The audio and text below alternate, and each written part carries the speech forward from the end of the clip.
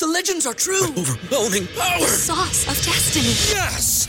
The most legendary sauce has arrived as McDonald's transforms into the anime world of WickDonald's. The greatest flavors unite in all new savory chili McDonald's sauce to make your 10-piece Wick Nuggets, fries, and Sprite ultra-powerful. Unlock manga comics with every meal and sit down for a new anime short every week only at WickDonald's. Ba-da-ba-ba-ba, go! At participating McDonald's for a limited time while supplies last. The 3 Down Greencast is brought to you by the Pile of Bones Brewing Company, Regina's only downtown brewery.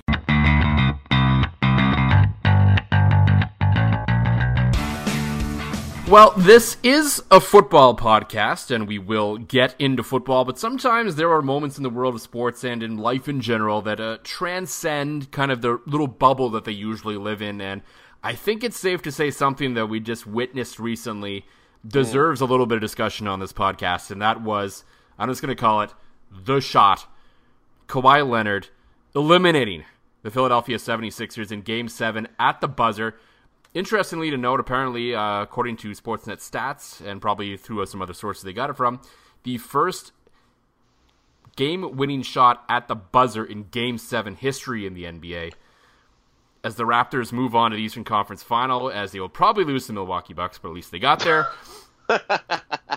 And it's just a moment that has everyone talking because it was so crazy, and we're going to get into it a little bit. We're not going to spend too much time on this, so don't worry. If you want to skip forward a couple minutes, we'll be into football talk. But it was just one of those moments you can't help but get caught up in it. I'm sure even if you're not a basketball fan, if you're not a sports fan, like I was with my family tonight. Yep. And, you know, like my sister-in-law, who's not a basketball fan, I showed her the clip, and she was like, wow. You know, like, it's insane. And we'll get into the parallels because it's crazy that the last time these teams met in the playoffs, it came down to a shot when Vince Carter missed a shot, and this time they made the shot, and it's just sports, man. There's nothing else like it. That is exactly it. It's like a movie. It's the drama. It is. You're right. It's captured everybody's attention. I admittedly am not a big basketball guy. I love watching it live, not much for watching one on TV. But this whole game had my attention, and same parallel. Like my father-in-law, who big sports fan. We always talk sports when we get together. Don and I always do. But he asked me. He's like, tonight. He's like, hey, when's the Raptors game? I want to watch this. And I'm thinking to myself, I'm like, you've never watched a Raptors game before in your life. But just that moment was just sports in a capsule, and that's why we love it. And I think one of the better tweets I saw, and if I recall who I'm not going to lie, I've been drinking beer since before the game, before we record this here, Joel. So I'm doing this one with at least some warm and fuzzy feelings going on. So my memory might not be the sharpest, but what else is new there? It's true. I saw it on Twitter, and somebody said the ghost of Vince Carter's miss 18 years ago is the one that tapped that ball in. But I love the reaction of the fans at Scotiabank Arena. That shot goes up and it's silence. Oh yeah. And bounces once, bounces twice. You're thinking to yourself, "Oh my goodness!" It's just this moment that seemed like. Now that I've seen it on the highlights a couple times, I'm like, "Ow, that didn't feel like that long." But watching it live was like, "Oh my god, this is taking forever. It's that basketball going in," and then it drops, and it's just bedlam. And you're right. This is why we love sports, is because things like that are just bananas. And I loved it, and it's a franchise-altering moment for the Raps. And they've definitely between a pretty successful launch of the Canadian Elite Basketball League this past week. That piqued my interest in watching this Raptors playoff run. I gotta say. Might be adding more basketball to the dish, so I'm sure my wife will love that as I pick another sport to watch on TV. Well, as I've dropped hockey this year, I've kind of been following along the basketball a little bit. I still don't really watch a lot of the regular season, just because in the NBA still there is a bit of that uncompetitive balance where there's maybe a handful of teams that really have a shot, and you kind of know where everyone's going to finish. So it's hard really to watch the regular season at times, in my opinion. Yeah. If you're the hardcore basketball fan, I get it. But I've always loved watching the NBA playoffs. So I've watched a fair bit of that over the years regardless, but it's really ramped up this year. And, just to speak of my love of the NBA playoffs, I will always, to this day, it can always be surpassed. But to me, one of the greatest sporting events I ever watched, not like live, but just on TV, was the 2013 NBA Final Game 6 between the Heat and the Spurs. That game was just off the charts good. I remember being in Saskatoon with Jamie and I. We watched that game in the condo we were staying in and the bar we went to that night, and it was just, we were both just like, wow.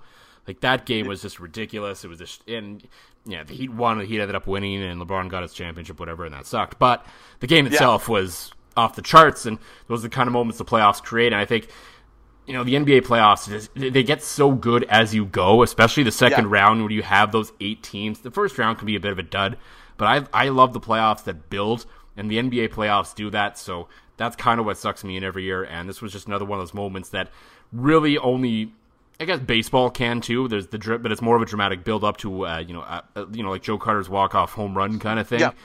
It's not quite at the same level, but no other sport really allows you the ability to win the game when it's essentially it's over, right? Yeah. You can't do anything else. It's up in the air, and you're like, and then you win. Yeah. and no, you're absolutely right. And the thing I do love, and you said it best, the thing I love about the NBA playoffs is how it progresses, right? Basketball is one of those sports that the cream of the crop always seems to prevail, right?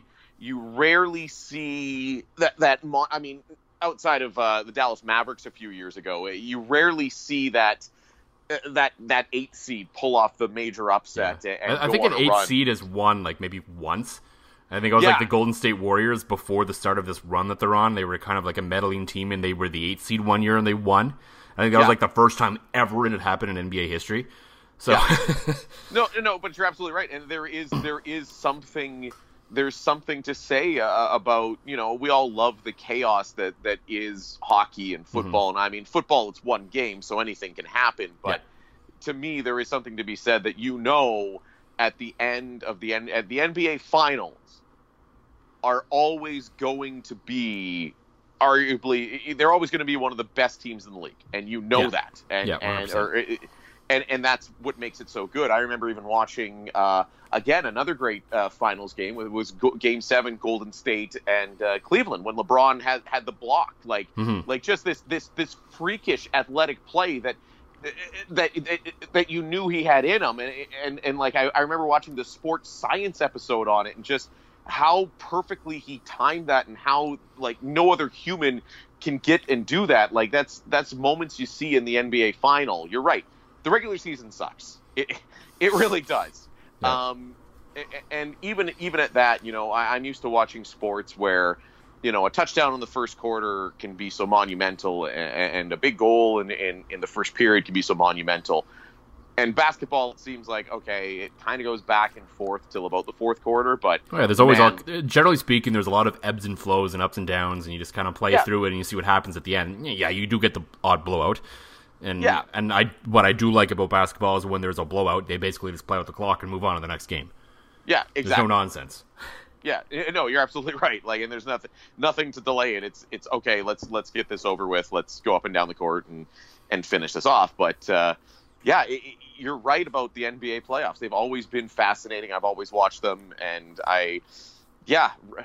again, I would attend a regular season game live in a heartbeat, and I will be attending regular season games live for the Saskatchewan Rattlers, just to check it out, see something cool. But you're right. The playoffs are just, there's something to them, and they really make some.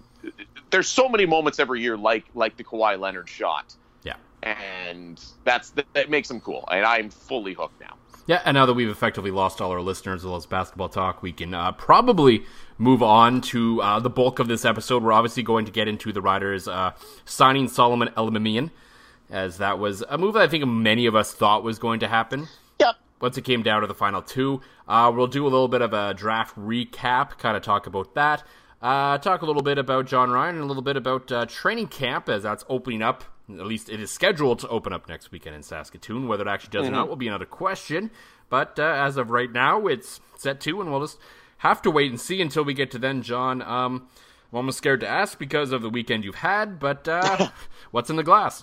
Well, what's in the glass? A nice, smooth recovery beer, Rebellion Lentil Cream. It's tasty, it's smooth, it's not big on the alcohol content. You're right. One of my dearest friends and longtime curling teammate, Mitchell Rishko, got married this weekend.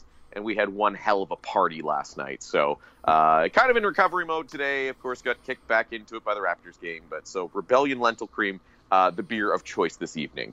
Nice. I'm taking a little bit easy tonight, too, as on Friday night I enjoyed a nice 10% beer from Blackbridge. And then last night had a friend's birthday gathering, so I had a few. So ending off the weekend with a nice Pile of Bones cranberry sour. Ooh, yeah, that stuff's so good. That's also a good recovery beer.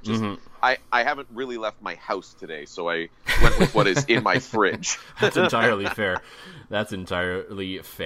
Someone who may or may not have left his house today was new Riders middle linebacker. Well, we assume middle linebacker Solomon Elimimian. As he officially signed with the team a couple of days ago.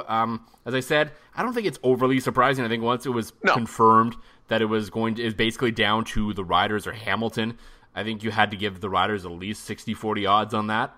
Yeah, that it was going to happen because for some reason it just seems whenever these big names are free to move about from West Division teams, they generally don't go east.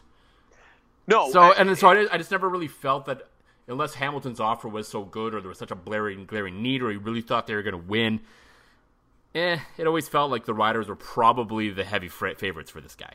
Yeah, the only thing was when Hamilton released that handful of players earlier this week before the Elimimian signing was made official, I thought maybe they've cleared out a whole bunch of cap room because they put some ridiculous cash offer on the table and he's about to take it. I think that was the only moment of this entire process that I said to myself, oh, maybe they're loading up to go ahead and sign him. And they didn't. Again, fills a need for the Riders that you and I have talked so much about, to the point that I'm sure if you or I ever ran into Sam Hurl and he happened to listen to this podcast, he'd probably punch either one of us in the throat. So I feel like Sam Hurl kind of knows what's going on. I think he's seen even just Cameron Judge getting to where he is, and he probably knows his role on this team now and is pretty comfortable with it, I would assume. I mean, I don't know. Yeah. I don't talk to Sam on a regular basis, so I can't tell you that for sure. But he doesn't seem to me like he's a dumb guy. Like, he knows. I think he can... football players generally know what's going on with their team, and I feel like Sam probably has an idea that he's kind of a mix-in linebacker special teamer guy now. So yeah, absolutely. It's just he's been. If we had a whipping boy for this show talking about this team, it's Sam Hurl, and that goes back to day one, episode 1 of this podcast. So it moves him again to, you mentioned the reserve, fill in, give Cameron Judge some time off because you now got to think that he's moved ahead on the depth chart.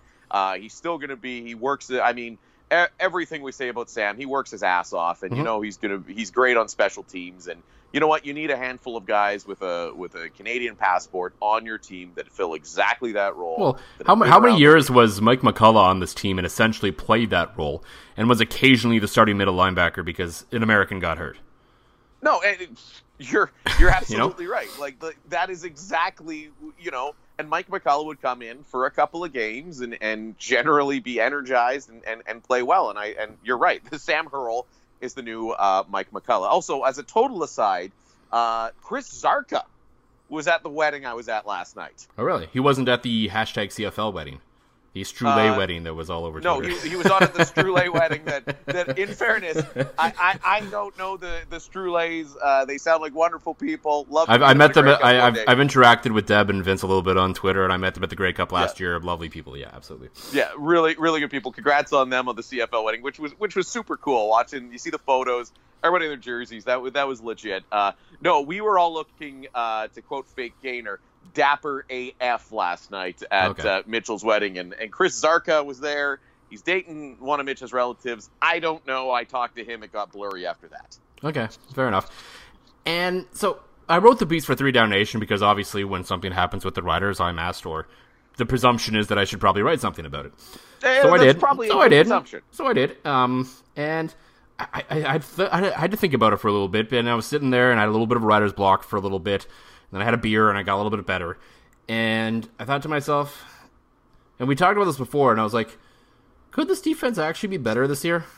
And I started thinking about it more. And I'm like, they just might. Because the way the defense is set up now, and Jeremy O'Day has shrewdly, made the switches where I think it was safe to say, last year's defense is obviously very good. It's a very different defense now.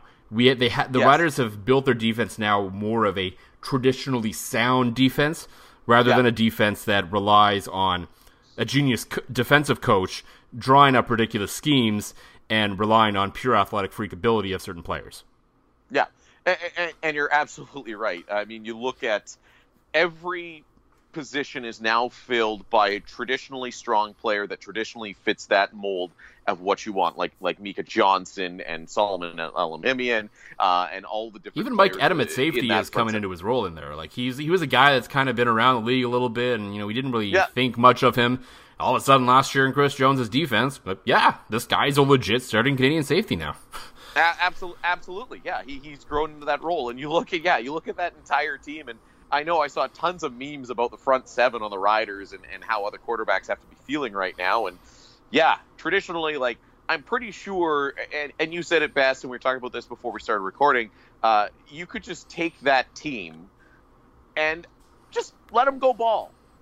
And I think they're going to win. Naturally, of course, they're not just going to not have defensive meetings and defensive schemes and things like that. But the level of talent you have out there, as you said, you're not going to have to scheme to have success. The players will bring you success, and the schemes will put it over the top. So it's going to be, other quarterbacks, other teams, just. And I think most importantly, for as good as that defense was last year, their biggest flaw, especially when Mikael Brooks is out of the lineup, was run defense.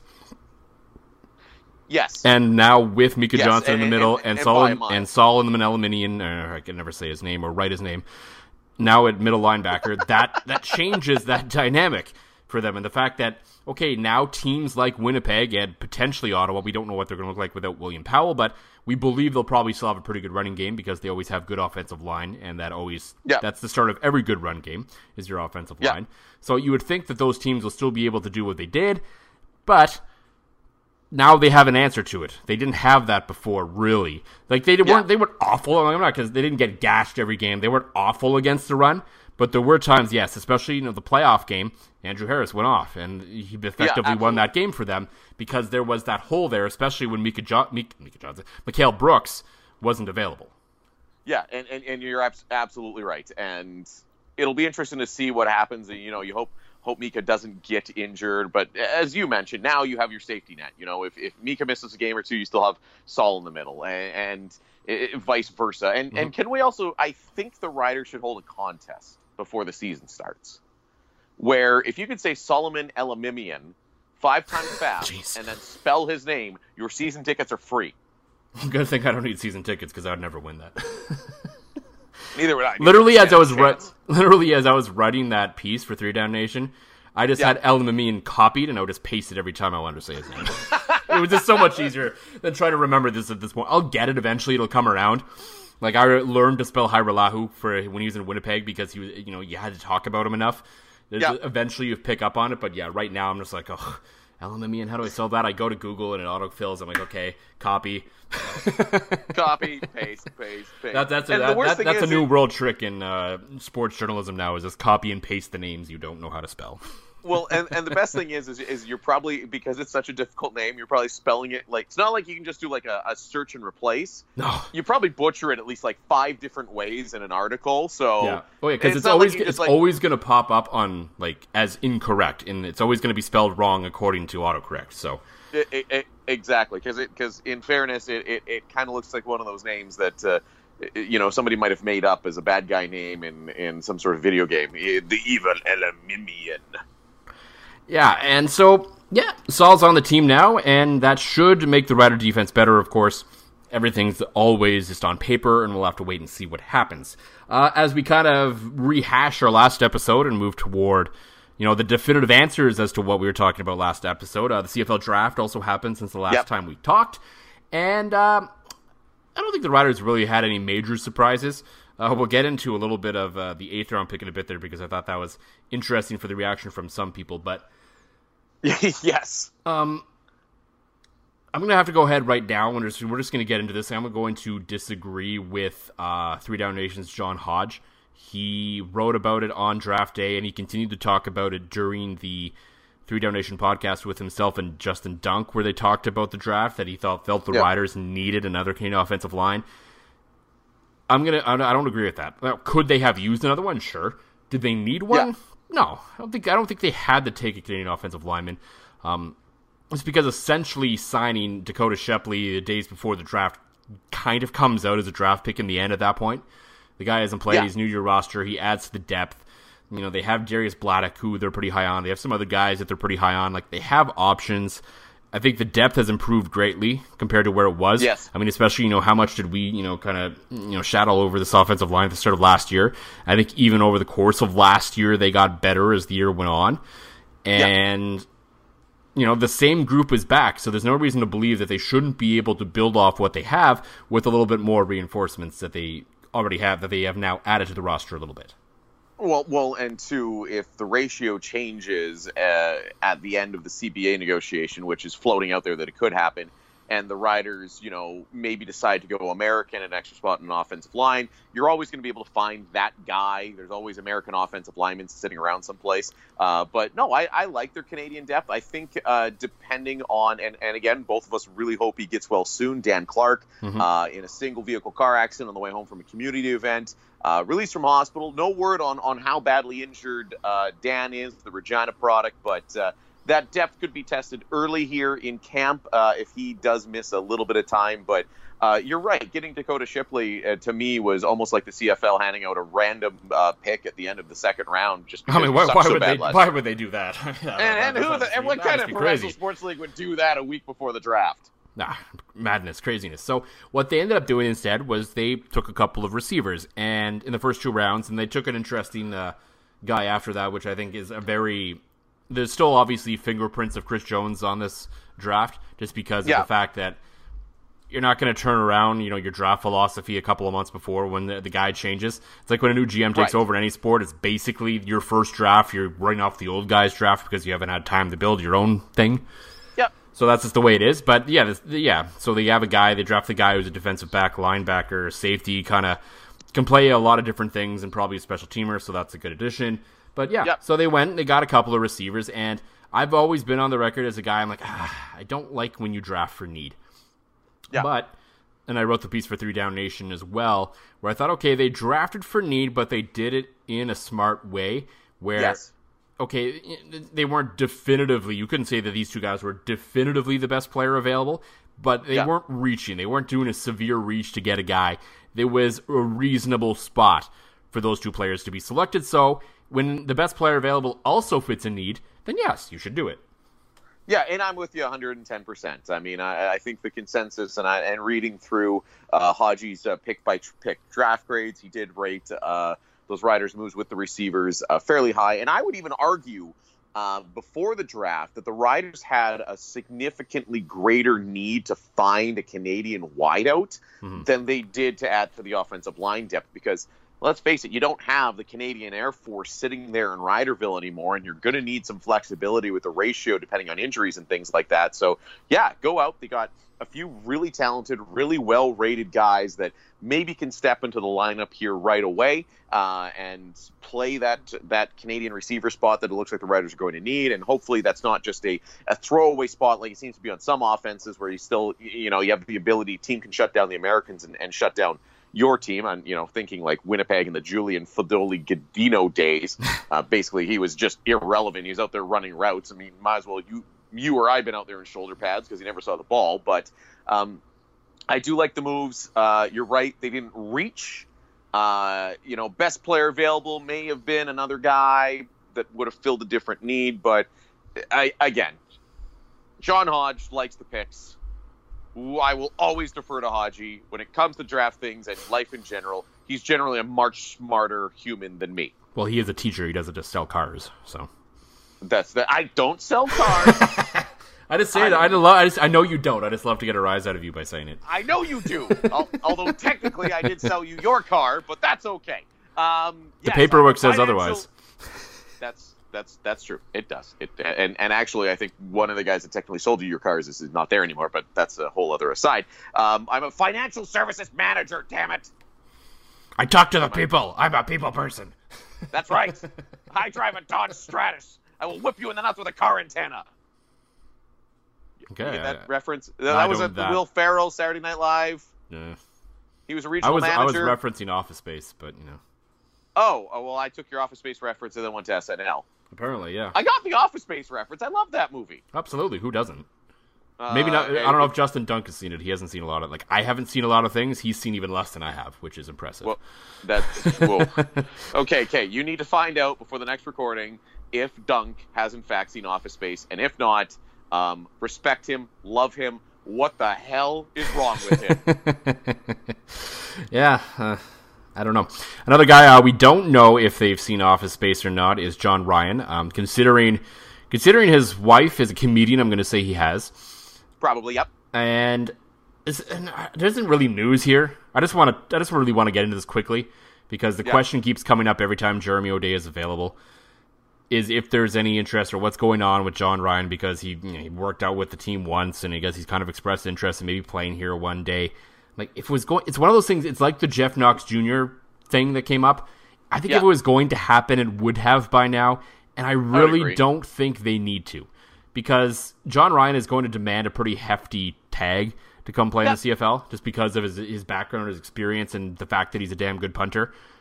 Unless he really feels like being charitable and he just really wants to finish his career and he's in Saskatchewan and he's willing to play for the minimum, then okay. Yeah. But I don't think that's probably not the case. He's not in it for the money, but it's just more of a respect kind of thing, right?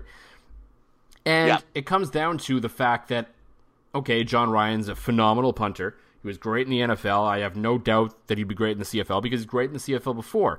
But what Craig Dickinson does on special teams, especially with his punt team, is it's very systematic. It's very ball placement. And it's not that John Ryan can't do that. It's just they have a guy who's pretty good at doing that right now. And do you really need to pay someone else more to do the same job at essentially the same level? No, I'm with you, especially too with Josh Bartel still counting as a national, thanks to the grandfathered in clause in the Josh Bartel rule. I don't think you need, if you wanted to flip that, if you had an American punting there, maybe you look at moving him there. Yeah, exactly. You're right. I don't see the need for John Ryan. Much like the shiny red swing line stapler, Josh Bartel's a perfectly good stapler. He's not the shiny red swing line, but John Ryan is. And I think you like you said, if he wants to come play in Canada, there will be a team out there that will pay him to come out and play in Canada. I mean, I think to myself, I know Winnipeg's got Medlock. Yep. But Ryan's a great punter. You can always bring him in there, and I mean, there's lots of teams that can use him, and even just for the little bit of a marketing boost. I wouldn't be surprised if he really wants to play a team like, Toronto. Well, the Argos did work him out as well, I believe. Exactly. To me, it makes more sense for the Argos to go out. Well, and at the same time, I don't know if a punter is really going to move the needle in Toronto. The only reason a punter moves the needle is because he's from here. He played for the Rams, basically, right? But I think, and I don't think he moves the needle in the sense that you want to come watch him. But if you sign a John Ryan and he's an extremely charismatic and funny guy, the biggest advantage for the Argos signing a John Ryan is not just his abilities on the football field, but you let him go out there, do some interviews, spend some time on TSN radio, Sportsnet radio. Get people interested because the punter comes on and can be thoughtful and well-spoken and crack a couple jokes and maybe get you a little bit more interested in the team, right? To me, that's the appeal of having John Ryan as a name guy on your team. Yeah, that's entirely fair. I never really thought of exactly that side of it, but I mean, Josh Bartel's kind of that guy around here too. He's got a great personality and is able to cut some good jokes, and that's kind of why he's well-known around here, besides being a good punter. So, yeah. I can definitely see that. Whether Josh Bartel and the rest of the specialists show up in about a week will be yet to be seen, as training camp is finally right around the corner. At least we're hoping it is. It's supposed to be. It's scheduled to open next weekend. Yep. And the biggest question right now is, will it? And there's been a lot of back and forth between the league recently. The CFLPA put out the letter to the members that various media got their hands on, including us. That is the teams in Quebec and Manitoba and Saskatchewan and BC are going to go, if there's no deal, they're not reporting. The teams in Ontario and Alberta will be in a legal strike position of the 23rd or whatever. Some people are crowing about competitive advantages, but really it's a few days for that team, whatever. Yeah. I don't really think it's going to make that much of a difference. I mean, it looks weird, but the laws are what they are. Yeah. So, it's kind of hard to look ahead to camp right now without knowing really what's going to happen. And, there's this other side of me that I still don't really know. And, I'm believing more and more that, if there's no deal, the players in those markets where they can won't show up. And they shouldn't. Yeah. It's really the only tool they have. And they shouldn't show up, and there shouldn't really... The pressure point is that first preseason game, because that first preseason game, and all preseason games, are essentially free money for the owners, because you're not really paying the players at that point, but it's still a gate for your team. Not a huge gate, but it's a gate where you're essentially don't have to pay anyone to be there. So you could argue a preseason game might be more important to the owners of this league than a regular season game, just on the fact of the costs involved are significantly lower. Yeah, and you're absolutely right. I think I'm on board with, and so are you, with the players using their only tool of not showing up, because I think when they did show up, you and I were covering that training camp. Like, it took away all of their bargaining power. If they show up, they might as well just sign whatever deal's on the table. Exactly, and that's essentially what happened. You're right. That first preseason game, although, as you mentioned, not a huge revenue generator, it is a revenue generator where you don't have to pay player salaries. But I think any veteran member of camp, any veteran player you speak to says camp's about 2 weeks too long. Yeah. So I wouldn't be surprised if the pressure really everybody doesn't start feeling the pressure till after that first week, because, you lose a week, maybe 2 of camp, everybody's kind of, let's face it, I'm sure everybody's okay with that. You can figure out most of your positional battles within 2 weeks. Let's be honest, and especially I think in the CFL with smaller rosters, I think we in the media make a bigger deal out of certain position battles than there actually is. Oh, absolutely. For the most part, the coaches come in with a mindset of who they believe their starters, who their guys are, and what the depth chart already looks like. It's just, is it going to be confirmed or not, essentially? Every once in a while, you get a situation that arises where there's a big change, and you're like, okay, then you have to realize, like Corey Sheets in 2013, that was one of those situations where they admitted he was fourth on the depth chart, but he played his way onto the starting roster, and the rest is history, right? Yeah. So occasionally that happens, but for the most part, like even right now, I'm sure they have who they believe are going to be the starting Canadian receivers, even though, that's going to be the talk going into camp is who is going to be the starting receiver, who's going to back up Zach Collaros. They probably already know. It just depends on if something weird happens or not. No, and you're absolutely right. And something weird, as you mentioned, is as you mentioned, Corey Sheets. I thought to myself, when was the last time a guy came out of left field to become a starter? And I legitimately just and that was one of those, and that was like that. No, that was 2012. Sorry, not 13, where they didn't have a starting running back, so it wasn't that out of left field. They probably had an idea of what they thought, but the fact was there wasn't an incumbent there that he stole a job from. No, absolutely, and he was so head and shoulders above. I remember went to that preseason game just as a fan, where Corey Sheets came out and just ran all over. But I remember texting a friend of mine and going, "He's the starting running back. Corey Sheets is the starting running back by a mile." Like this. It was obvious. Yeah, he was that damn good. So, yeah, I don't think the pressure will be on until about 2 weeks from now, and then I think both sides will batten down. I mean, I think everybody agrees the players deserve more. Mm-hmm. It's just how much more. Yeah. Right. And that's, you can't, I don't think this league's at a point yet you can tie the salary cap to revenues. No, as much as I think that would be, a big league move for them. I think realistically there's probably really only 3 teams that consistently make money in this league. Yeah, exactly. And from what I kind of, you snoop around a little bit, it feels like that's Saskatchewan, Winnipeg, and Hamilton. Edmonton as well too. Edmonton did this year, but they made $2.8 million, but it looks like a lot of that this year was based on the Grey Cup. Yeah, but they are a team that are, they teeter kind of along the line, so they're not bad. I talked about this with a friend of the show, Dan Plaster. Okay, so Toronto. At least now the Argos' losses are able to be absorbed quite easily by MLSE. Like the Argos' losses are like a blip on the radar compared to their overall revenue picture. Yeah. I believe in Ottawa, the Red Blacks probably lose money, but there's a bigger picture of play out there where their sports entities, like them and the 67s and the Fury, are more of a tool to get people down there to generate revenue through the real estate more than anything else. Absolutely. So, if they lose money there, it's offset elsewhere, and it's all big picture to them. Yeah. Montreal, absolutely, they need to get that on track. Same with BC. Though, interestingly enough, the Whitecaps drew about a BC Lions crowd the other day. Just saying. Yeah, they did. Yeah. And again, and Calgary, shady-ish going on at the Whitecaps. But. Yeah, there is. Calgary, again, they're part of another group that they can absorb the losses. I think they need a bit of a shot in the arm there, but they can be sustainable financially. But yeah, there isn't this overabundance of money in the league, even though we've seen revenues go up. Because, revenues have gone up, but as revenues have gone up and as football has grown and as this league has done more to, keep up with what professional football has become, costs have gone up a heck of a whole lot too.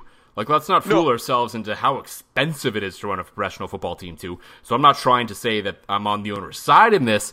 I just get that you can't really go probably to the extreme that we all believe the players deserve just because the CFL isn't quite there yet.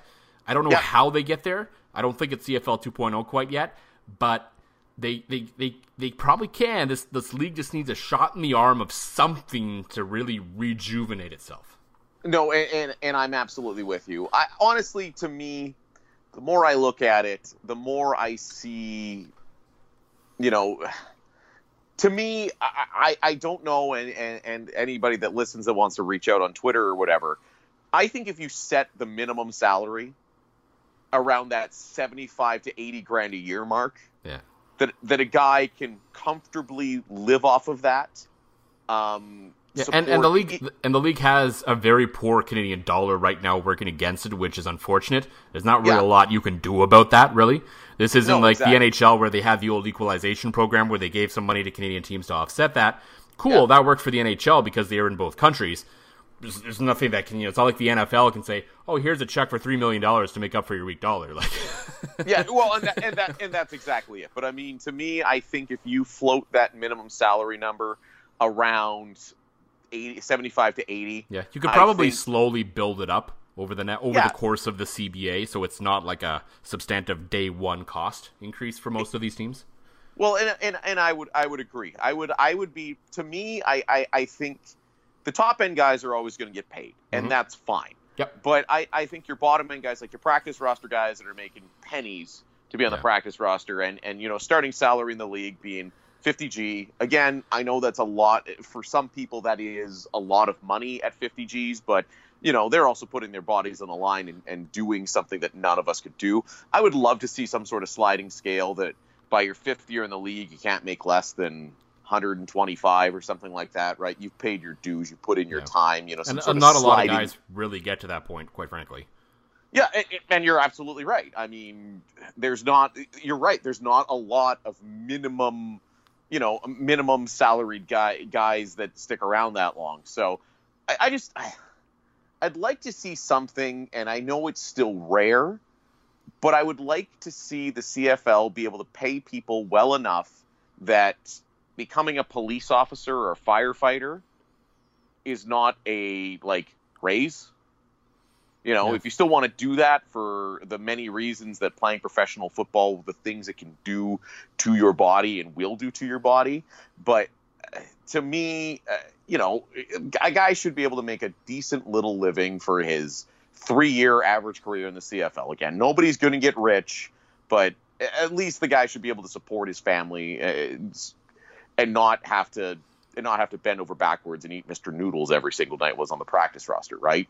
Yeah, I think that's fair, and that's probably where it should go, and we'll have to wait and see kind of how negotiations play out. And there's obviously a lot of other things at stake, things that are far more pressing, and there's a lot of talk about health benefits and this and that and the other thing, and all that stuff is great, and I think all those things are important. They need to be discussed about. But at the end of the day, all this stuff always comes down to money. That other stuff is negotiable if the money is there, is essentially what it eventually usually comes down to. Yeah, you're absolutely bang on with that. So I think we missed the first 2 weeks of camp, maybe the first preseason game, but it'll get resolved. There's no way it can't. No, this league can't afford to miss actual games. No, absolutely. You are absolutely correct with that, Joel.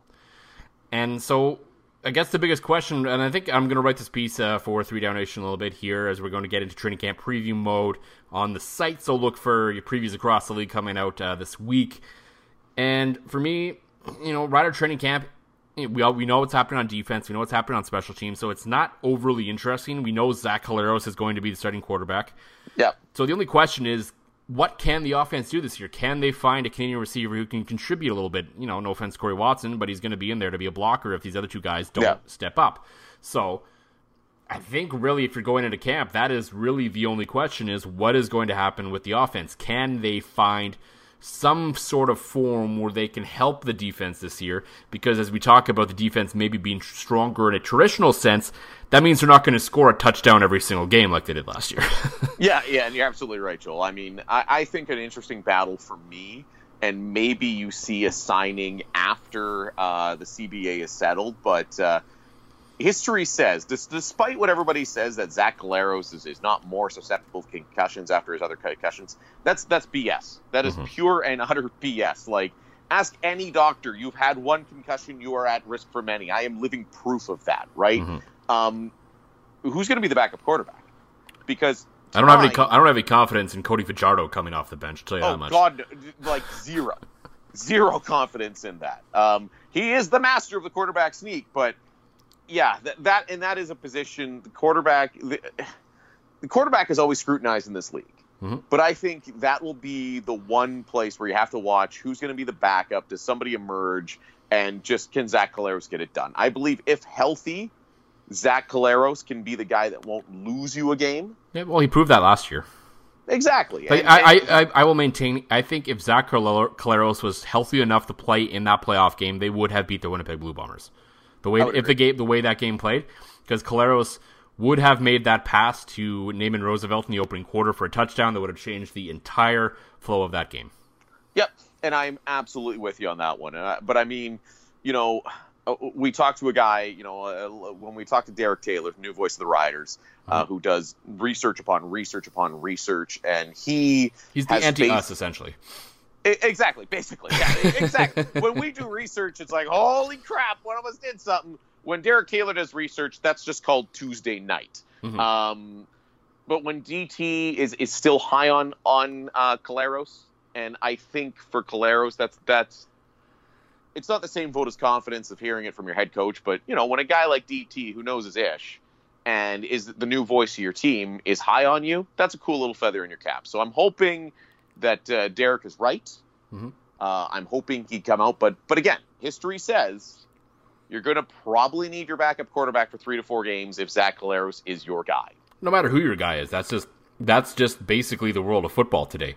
I don't think anyone has any expectations really of any player going through an entire season other than maybe 3 or 4 of your offensive linemen. Frankly, for the most part, you're going to have the guys miss a game or two, and at the quarterback position, that is entirely vital. It is the most important position on the field for a reason. So you need that guy behind them. That if you need him for an entire season, you're not going to go anywhere, but he can come in and at least not lose a football game or two. Yeah, and maybe David Watford evolves to that guy. I don't know. Maybe he takes a big step this year. Maybe this other kid they signed out of Colorado is that guy. I don't know. He's not going to be there this year, but maybe he gets there. So it's always I always maintain the quarterbacks in this league generally come out of nowhere. It's not usually the guy you expect to be. So that'll be interesting. And, I don't think there's an answer on the roster right now. So you're kind of crossing your fingers unless you really do think Cody Fajardo can work in your offense, which I guess maybe he can. It's not an overly complicated offense. It's not an exciting offense. He can probably throw the bubble screen. I don't know. Like I would hope so. throw the bubble screen and the 7-yard slant. But does this mean, Joel, now that we've made peace with Sam Hurrell being primarily a specials teamer, does that mean Cody Fajardo is our new designated whipping boy? I have a hard time making the backup quarterback the whipping boy. You mean the starting quarterback after Zach Collaros coughs too hard and gives himself a 17th concussion?